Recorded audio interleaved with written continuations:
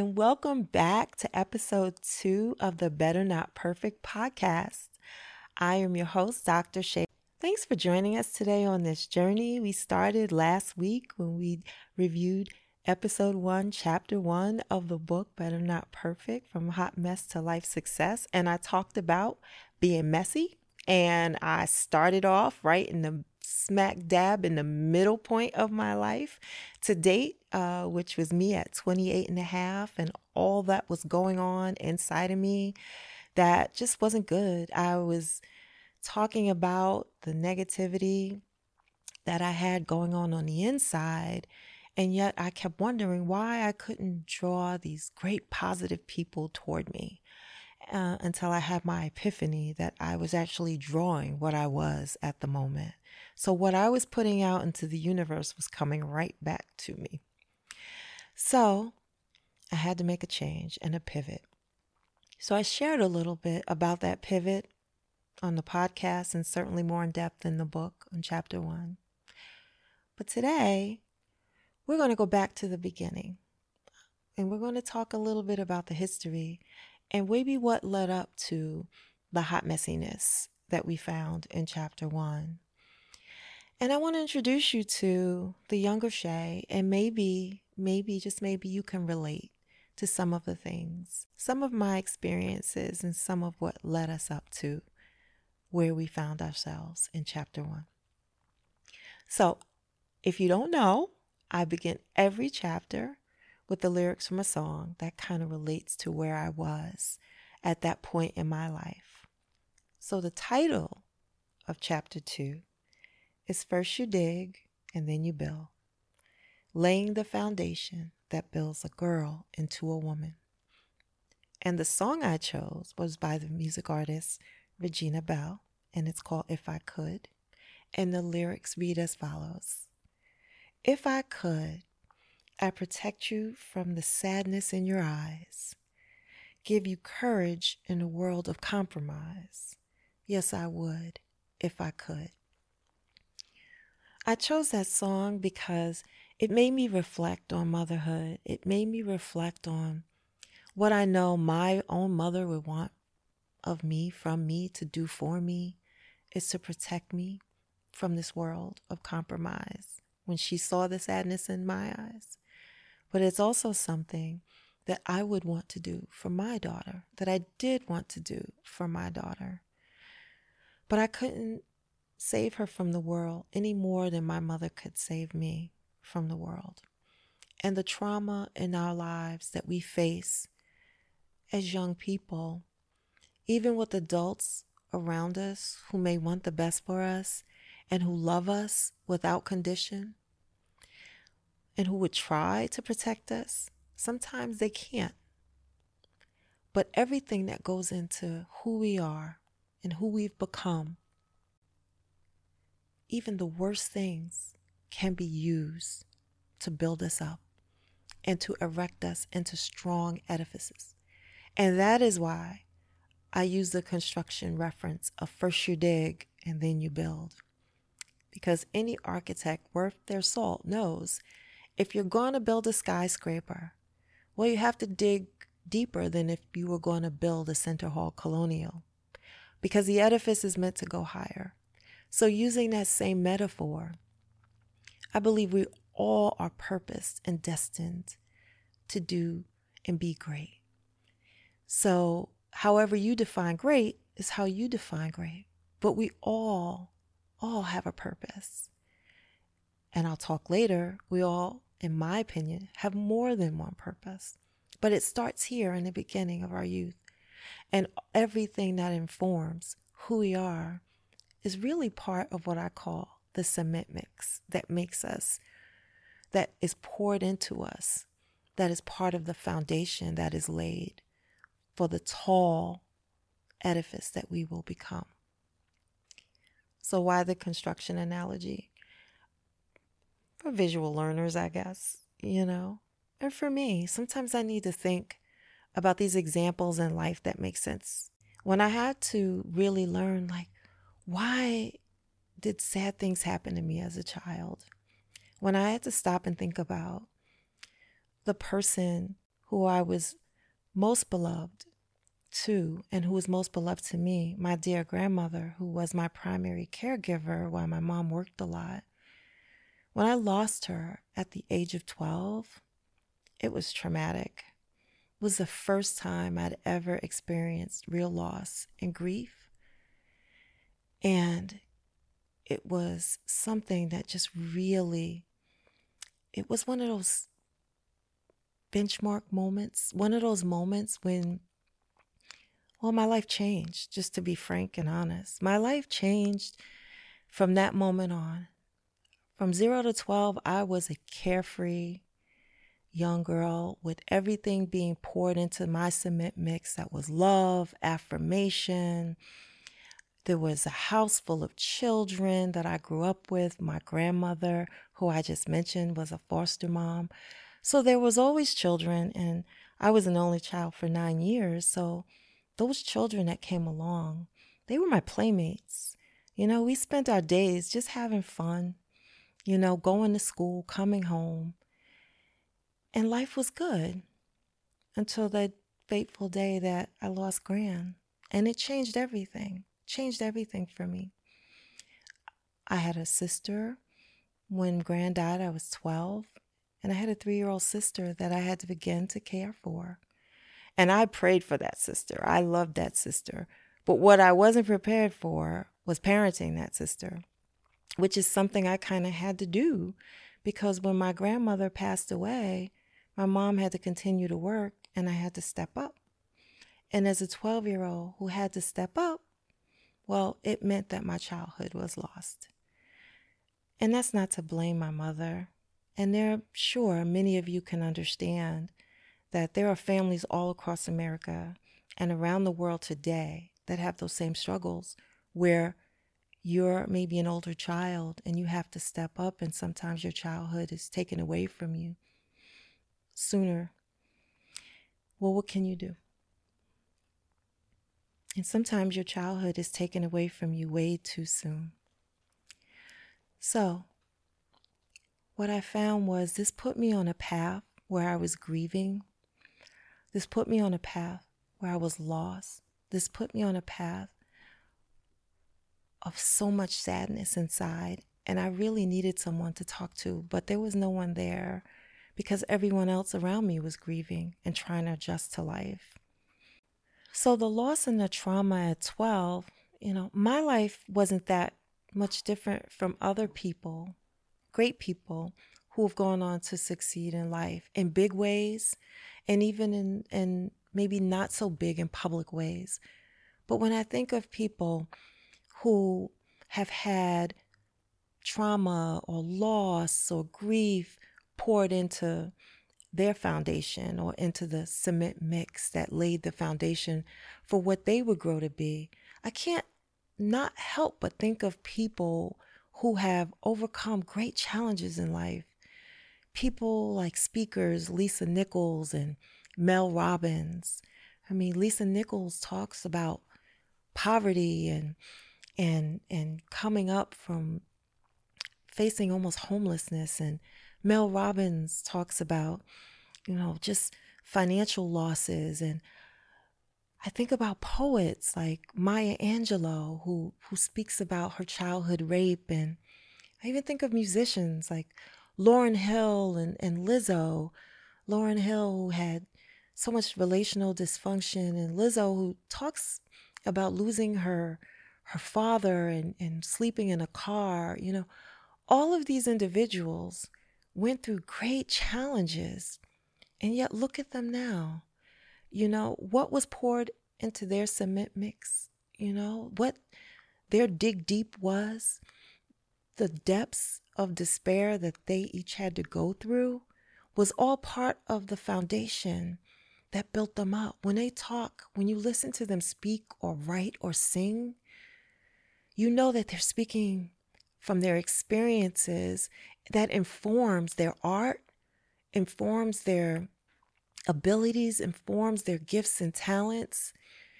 So while none of us likes the hard things that happen to us in life, there is a reason, there is a purpose.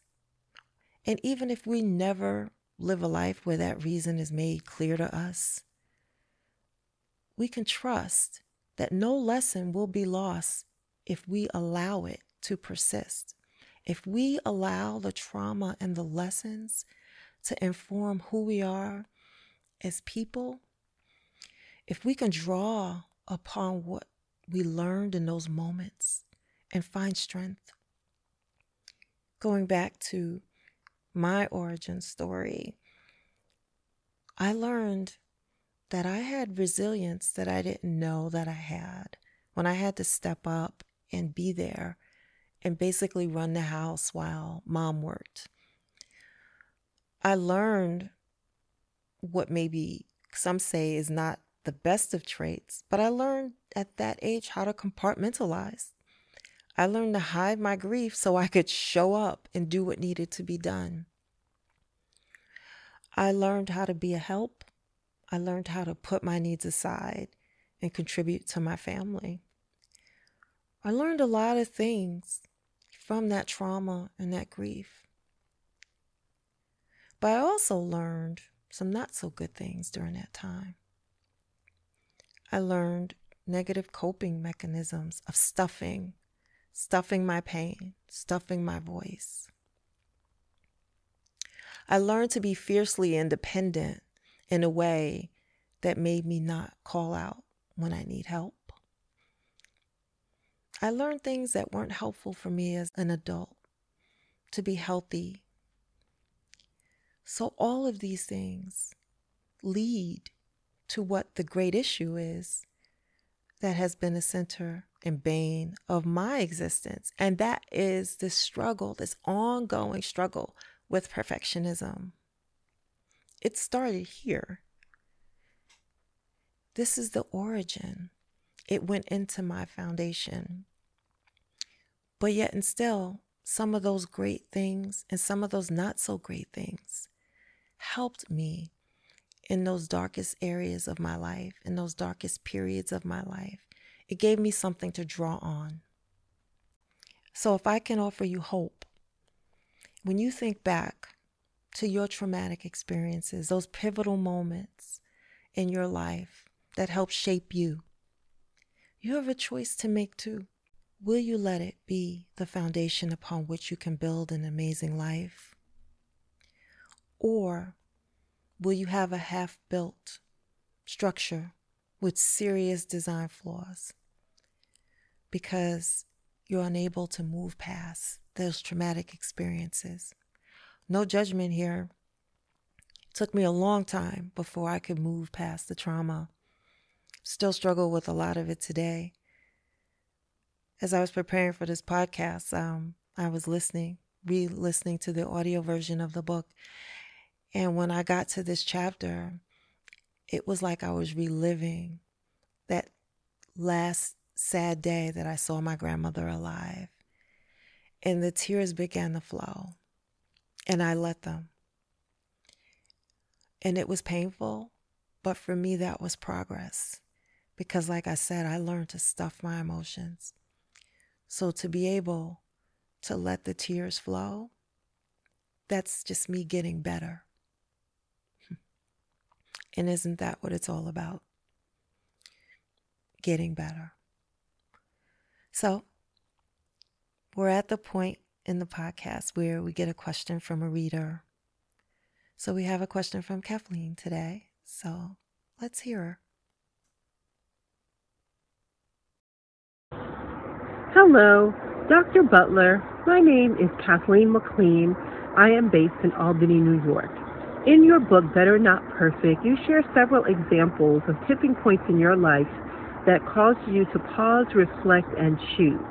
Can you share with us, with me, what are some of the things I should be looking at in my life that could be causing me harm? Are there 3 different things or ideas or mindsets that you have witnessed and noticed in yourself and also in other women that you've been coaching that we should be aware of? Thank you so much for your answer. Have a lovely evening. That's a deep question, Kathleen. Thank you for that question. Yeah, there are things that I think that we can develop in terms of a mindset that can be prohibitive to our growth and our journey toward better. And there are some things that can help us. I laid out a few when I talked about my experiences as a child. And, I think, Kathleen, sometimes that avoidance and a refusal to really look back and unpack the trauma of that time or even acknowledge that there were things. Sometimes they're not big things like grief or loss or tragedy, but there are things that affected us negatively sometimes as children. And when we don't seek the help that we need to go back and examine ourselves, examine what was happening during that time, examine what we felt and how it maybe changed us or how we responded. I think when we can do those things, preferably under the guidance of a trained therapist or counselor, then it begins to help make sense. So for me, using the example I gave earlier about not wanting to cry because I stuffed emotions. The first time that I grieved my grandmother, really grieved her beyond the story that I talk about at her wake in the book, was actually in my therapist's office. When she asked me about my childhood and we began to walk through, and I mentioned my grandmother and I started to tell the story through questions and unpacking, I cried uncontrollably. I did not know I had all that grief tied up in me since the age of 12. I was able to grieve her really for the first time. And so I began to get better about not stuffing my emotions. So I guess one of the things I think about is how are we able to dig deep to find the courage to go back and explore our childhood and unpack some of those things that happen that stand in the way of progress for us today. The other thing I think about is how can we be more affirming? How can we have more positive self-talk as women? I think that's something that many of us struggle with. I know I've struggled with it for a while. I'll go on to talk through more about the experience of teen parenthood, but man, I was so hard on that young girl, that 13-year-old. I put her through the ringer. And I'll talk more about it in future episodes, but, and I talk about it in the book, but the reality is how can we not be so negative? How can we have more of a positive mindset and be more affirming of ourselves? Flaws and all. And then how do we partner? How do we open up? And how do we allow other women into our space and place and have a mindset of collaboration, a mindset where sometimes our past hurts can cause us to be mistrustful. So how can we find that balance between being open and connecting with other people who are there to help us?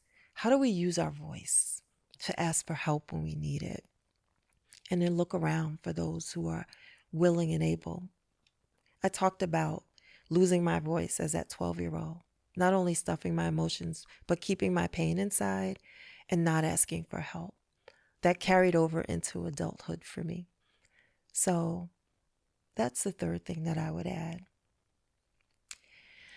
Man, this is hard work. It's not easy, but it's good work. John Lewis had this saying, Representative John Lewis in Congress, he had this saying, I'm going to paraphrase, but if you're going to get in trouble, get in good trouble. Well, I think this is good work. His good trouble was the fight toward social justice for all. Our good trouble or our good work is to face those hard things as best as we can, with help. Go back, find those spaces and places where your cement mix was poured to lay a foundation that may have had some cracks in it. But trust that nothing you've been through will not play itself out in a way that can be positive in your future as you learn from those lessons, as you learned who you were able to show up and be in those most difficult of times. As you've learned how to heal from that, it will all go into the strong, tall, beautiful edifice that you are designed and destined to be. We'll talk more about it, but thank you for joining us this week. And if you want to hear more, you can go to my website, www.drshaybutler.com. That's DRSHAIBUTLER.com.